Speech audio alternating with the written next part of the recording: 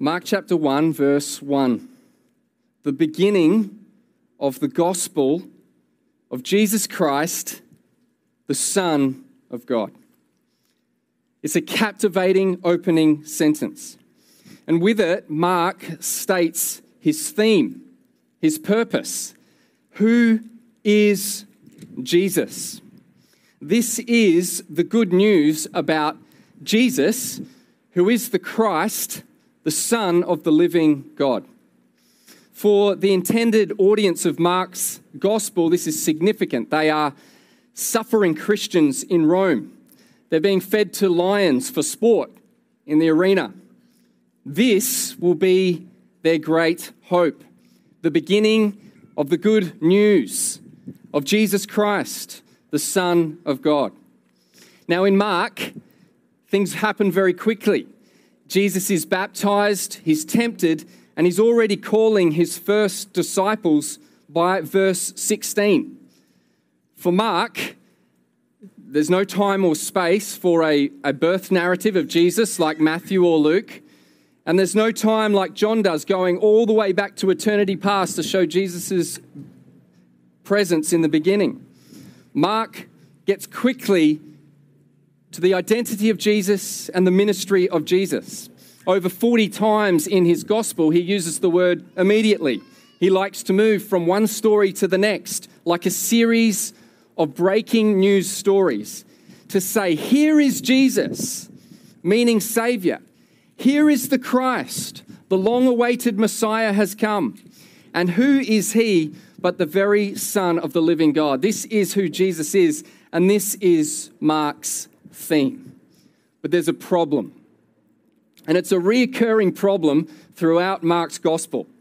The problem is blindness. And you can fill that in on your handout if you have a pen. Or even you can write it at the top of your Bible in Mark's gospel, because this theme of blindness will help you to piece the whole gospel together. The problem is blindness. No one seems to be able to see who Jesus is. We see it firstly in the disciples' confusion. All throughout the Gospel of Mark, the disciples do not get a great run in Mark. They're always a little bit confused. They never quite understand the lesson. They're a little bit dumb. And you see it from chapter 6 through to 8. If you want to turn there, I want to walk you through that. From chapter 6, verse 30, we see a scene that we've heard about very often in church. There's a hungry crowd. And this hungry crowd, they've been following Jesus. They've been listening to his teaching, and they've been healed by him. And so Jesus and his disciples go out to a desolate place. They follow him. And so they're far out from the cities and they're hungry. They're a crowd that needs to be fed. And the disciples are wondering how they're going to be fed. And you know the story. They collect up 5 loaves of bread and 2 fishes. Jesus multiplies it, blesses it, and all of the 5,000 and many more are fed, and there are 12 baskets that are left over. Well, the disciples get an inward look at this. No, the crowd don't really know what has happened here, but the disciples, they see what Jesus has done. Well, from chapter 6, verse 45, the very next event is another big task for the disciples. They're rowing in a boat in a storm without Jesus. What does Jesus come and do? He comes and walks on the water, but they do not recognize him. Jesus comes and he stills the wind and the waves, and the disciples are astonished because, Mark tells us, they didn't understand about the loaves. They didn't understand who Jesus is. Well, in chapter 8, we see another hungry crowd. This time it's 4,000. And again, the disciples are asking, how are we going to feed them? How are we going to feed them? And you know the story. Jesus feeds the 4,000 and there are 7 baskets left over. Well, again, chapter 14, they get into a boat. And let me read to you chapter 8, verse 14. If you want to have a look at it, you can. The disciples are in the boat. So there's a hungry crowd, boat, hungry crowd, boat. Now they had forgotten to bring bread, and they had only 1 loaf with them in the boat, and they began discussing with one another the fact that they had no bread. So catch this. Jesus has fed the 5,000. Then he stills the wind and the waves. Then he feeds the 4,000. And then he gets into a boat again, and there's only one loaf of bread, and they begin discussing the fact that they have no bread. What are we going to do? We're going to be hungry. We don't have enough to go the journey. And Jesus says to them, why are you discussing the fact that you have no bread? Do you not perceive or understand? Are your hearts hardened? Have you eyes, but you do not see? Remember, the theme is blindness. They do not see. You see what the problem here is, everyone? They do not see that Jesus is the all-sufficient one. And their lack of faith is blindness. And it's interesting that the very next thing that happens in chapter 8, verse 22, is that Jesus heals a blind man. But if you know the story, Jesus doesn't just heal him in one go. He touches the man's eyes once, but his vision is blurred, and then he touches his eyes again, and then he sees. And everyone always finds that story strange. Have you ever found that story strange? You're like, why didn't Jesus just heal him in one go? Well, this was a lesson for the disciples. You only have partial vision. Your eyes are blurry. You need to have your eyes open to who Jesus really is. And so as you go through Mark's gospel, you see the disciples are confused, and you find yourself laughing at their stupidity. They always just seem to miss the point, but then you realize that this is us too, isn't it? How many times have we seen the faithfulness, the sufficiency of Christ in our lives, and yet again, we find ourselves in situations where we fail to see him. We fail to trust him. We forget that he's the all-powerful Son of God. We have partial vision and small faith. We need to pray, Lord, touch our eyes again so that we may see you for who you truly are. So this is the first form of blindness. The disciples are confused. They need to see Jesus for who he is. The second thing we see is the religious rejection. Very quickly, as Jesus appears on the scene, we see rising hostility towards him from the religious leaders of Israel. As early as chapter 3, when Jesus heals a man on the Sabbath, they are hostile towards him. They're lying in wait to catch him out. In chapter 3, verse 6, it says that they went and met with the Herodians to find out how they could destroy him. In verse 3, verse 22, when he cast out demons, they say that he's done it in the name of Beelzebul, that he's demonic in his ministry. In chapter 14, verse 1 and 2, just before the Passover, the chief priests and the scribes, after all of this, they seek how they can arrest him by stealth and to kill him. There is rising hostility towards Jesus. Well, why? Well, it's blindness. You see, Jesus has upset their way of being righteous. Their way of being righteous is about observing the law and even adding to the law, that you can be righteous before God through your observance of the law. And so Jesus challenges their authority and their thinking. They grow jealous of him, they hate him, and they reject him all the way to death as their Messiah. You see, you can't receive Jesus unless you're willing to admit that you have no righteousness of your own. And we're always seeking to form righteousness around something, our opinions or our views, and we form a righteousness, we form a pride. No one can be saved, no one can be right before God by forming your righteousness around something other than Jesus. That's blindness. We reject Jesus when we think that we have a righteousness of our own. Only Jesus Christ is the righteous one. And so the disciples are confused about Jesus, in confusion, and the religious reject Jesus, and this is blindness. In fact, the only people, it seems, in Mark who see who Jesus is a very surprising group. It's the demons. You can fill in the blank, the demons' identification. Jesus has a significant ministry in Mark of casting out demons. And this is because Jesus wants to show his absolute authority over the kingdom of darkness. When Jesus arrives on the scene, he casts the demonic to the outer place. His kingdom casts out evil. We see in chapter 1, verse 34, and he healed many who were sick with various diseases, and he cast out demons, and he would not permit the demons to speak of him. Notice it says in verse 34, because they knew him. They knew him. Chapter 3, verse 11, and whenever the unclean spirits saw him, they fell down before him, and they cried out, You are the Son of God. Remember Mark chapter 1, verse 1? Who is Jesus? The beginning of the gospel of Jesus Christ, the Son of God. No one sees it. The demons see it. You are the Son of God. No one sees it except the demons. They can see spiritually, and they shudder in his presence. In chapter 5, when Jesus casts demons out of a man, they beg to be sent into the pigs. They shudder in his presence. They cower at his authority. You know, it's amazing today to think that while many people on earth do not see Jesus for who he is, the demons do. Satan sees him. James chapter 2, verse 19 backs this up. Even the demons see, believe, and they shudder.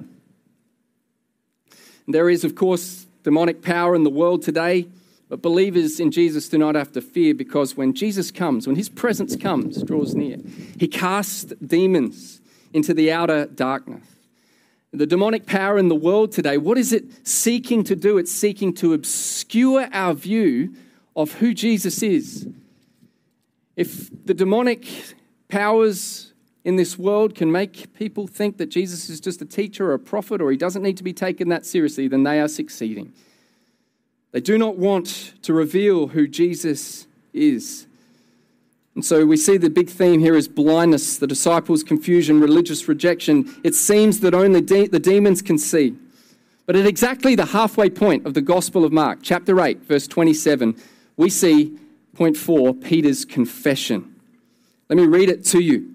Jesus was on the way with the disciples to the villages of Caesarea Philippi, and on the way he asked the disciples, "Who do you people say that I am?"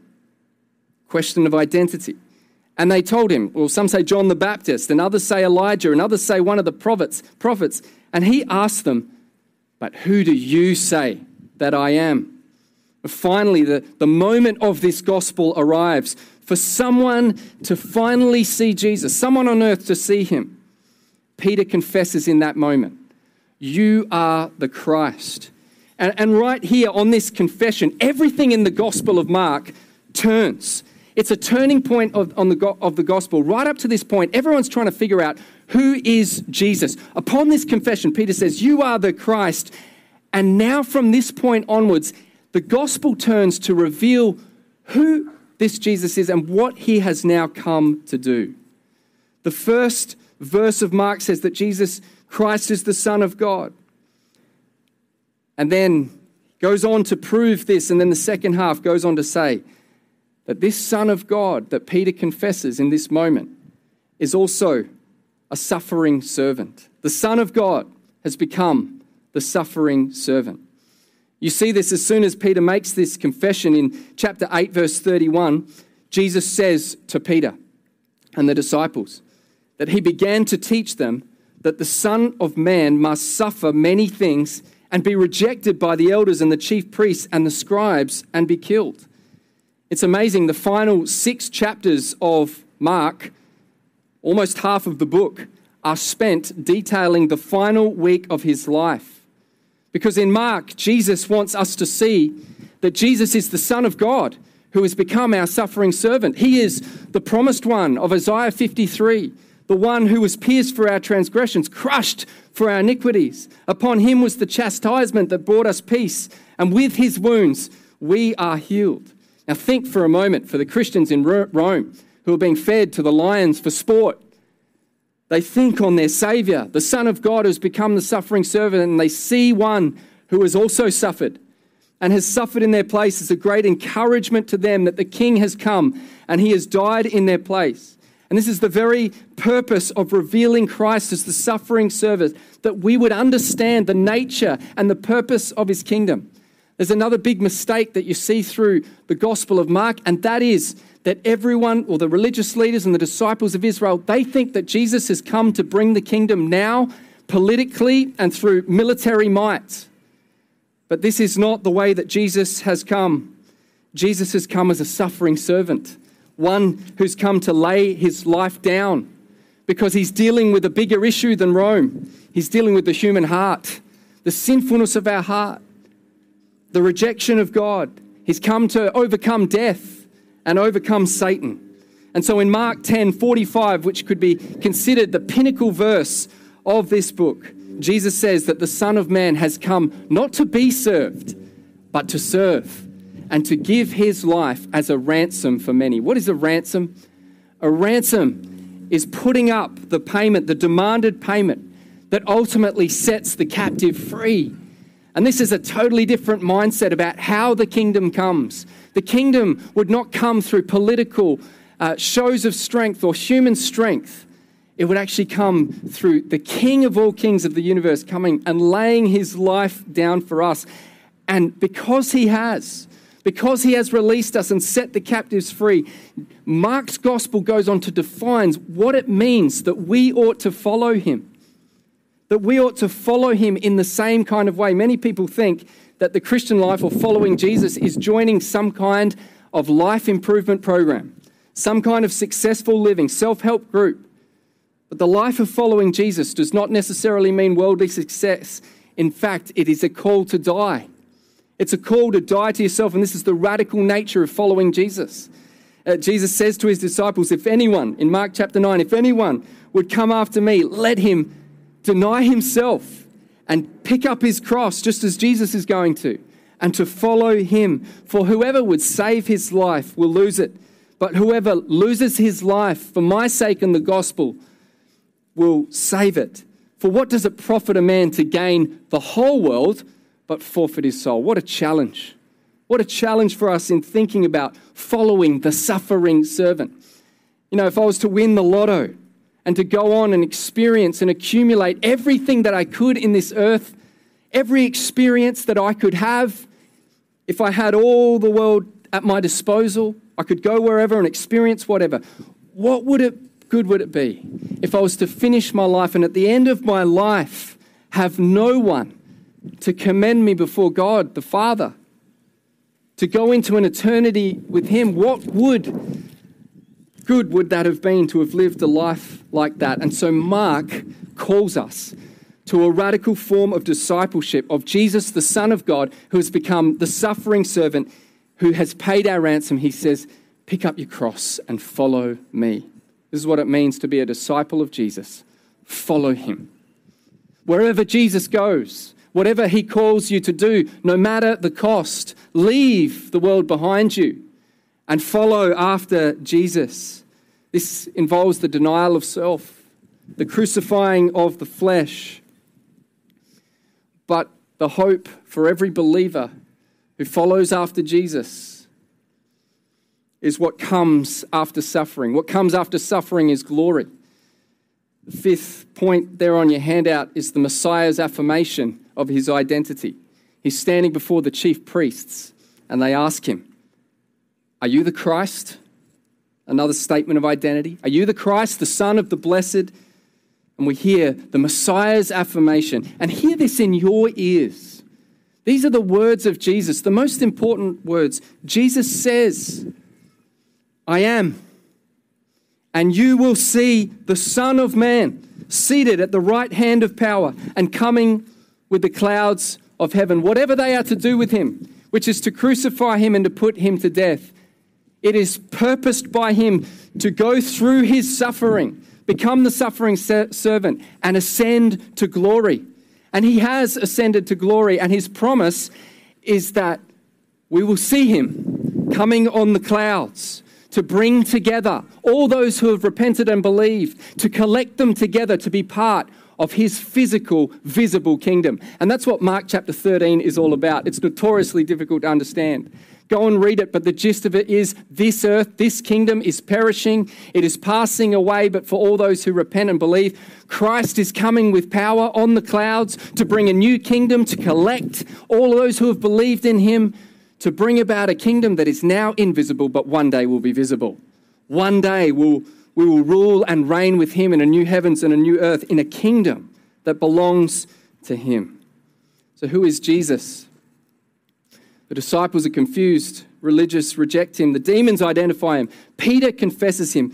The Messiah affirms this is who he is.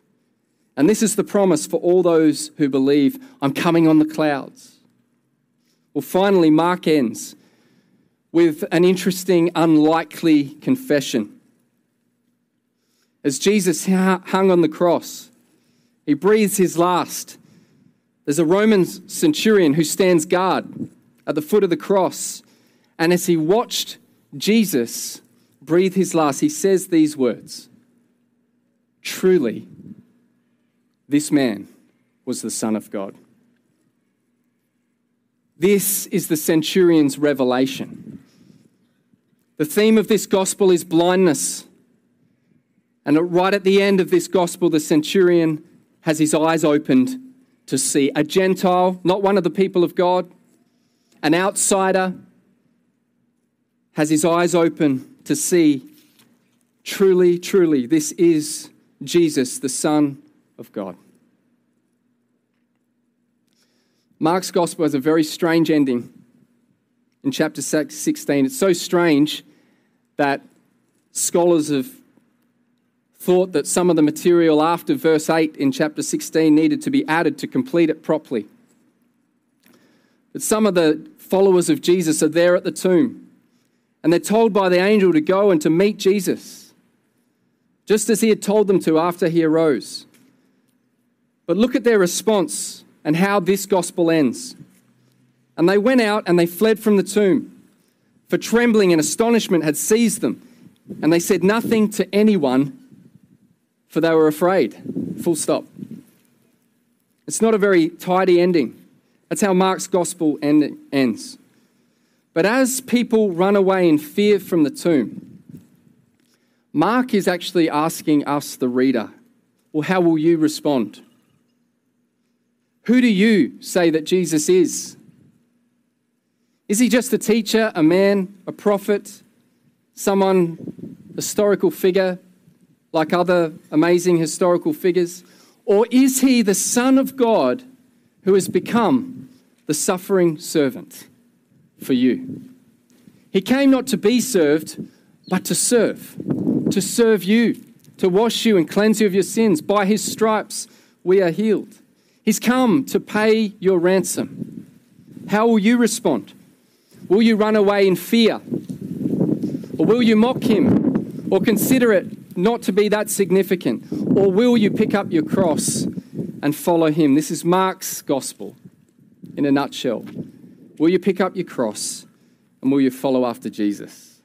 I want to invite you to bow your heads as we close. I want to share just the personal impact of this gospel for me over this past month is that I've been wondering whether I've been a confused disciple, someone with partial vision, blurry vision, not beholding Jesus, the Son of God, who has come and suffered in my place. Because if this is true, if Mark chapter 1 verse 1 is true, the beginning of the good news of Jesus Christ, the Son of God, if that is true, just think about that for a moment. That ought to change everything about our lives. That ought to upend everything about our lives, to make everything in our life now revolve around him. And that's what you see happen in Mark. Everyone that gets called by Jesus, they leave their family behind. They leave their employment and their work behind if it's going to mean getting in the way of following Jesus. Jesus redefines the family in this gospel. And I've wondered over the summer break that I've had, am I seeing this? And am I picking up my cross and following after Jesus? Is he upending the hard places of my heart? Is he truly changing me?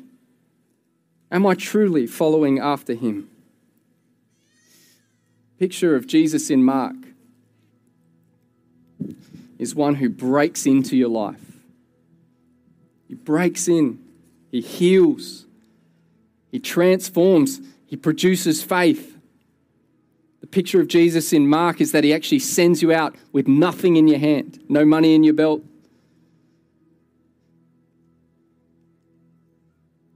And he calls you to serve and not to be served, to follow him into his death, but knowing that after death comes resurrection life. That's how we truly live. Free.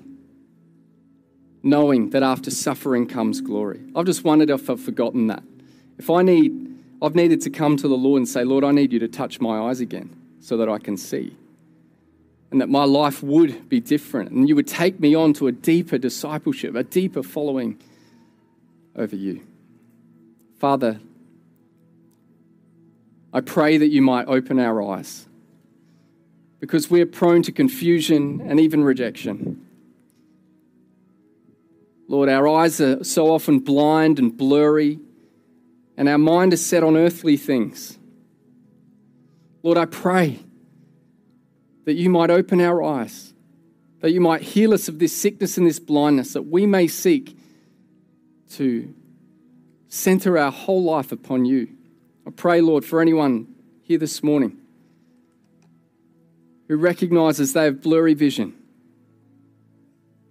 they would come and ask for your grace and your mercy to be poured out on their life, that their eyes might be opened to the glory of Jesus, the Son of God, who became our suffering servant to pay our ransom, debt that we couldn't pay. Oh Lord, may our hearts be filled with life and joy, the privilege that it is to follow after Christ. Lord, I pray for anyone here who has not yet made that decision, that maybe this morning they might decide, I want to follow after Jesus. I want to make him my Lord and King. I'm a sinner. I need healing of my sin, forgiveness of my sin. I invite you right now in your heart to call upon his name. He forgives freely to all those who ask him. He's willing to forgive us of all of our sins, no matter what it is, to cover us, to give us his righteousness, and to take us on a new journey, a new path, one that leads to his imperishable kingdom, one of eternity, life with him. Just call upon his name this morning in your heart. Oh Lord, I pray that you might bring salvation, that you might bring revival to our hearts this morning. Lord, as we go through this Gospel of Mark, help us to understand and know what it means to follow him more and more, that we daily pick up our cross, that we'd seek not to be served, but to serve in the likeness of our Saviour. And I pray and ask this in Jesus' name. Amen. Let's all stand together. Let's lift our voices.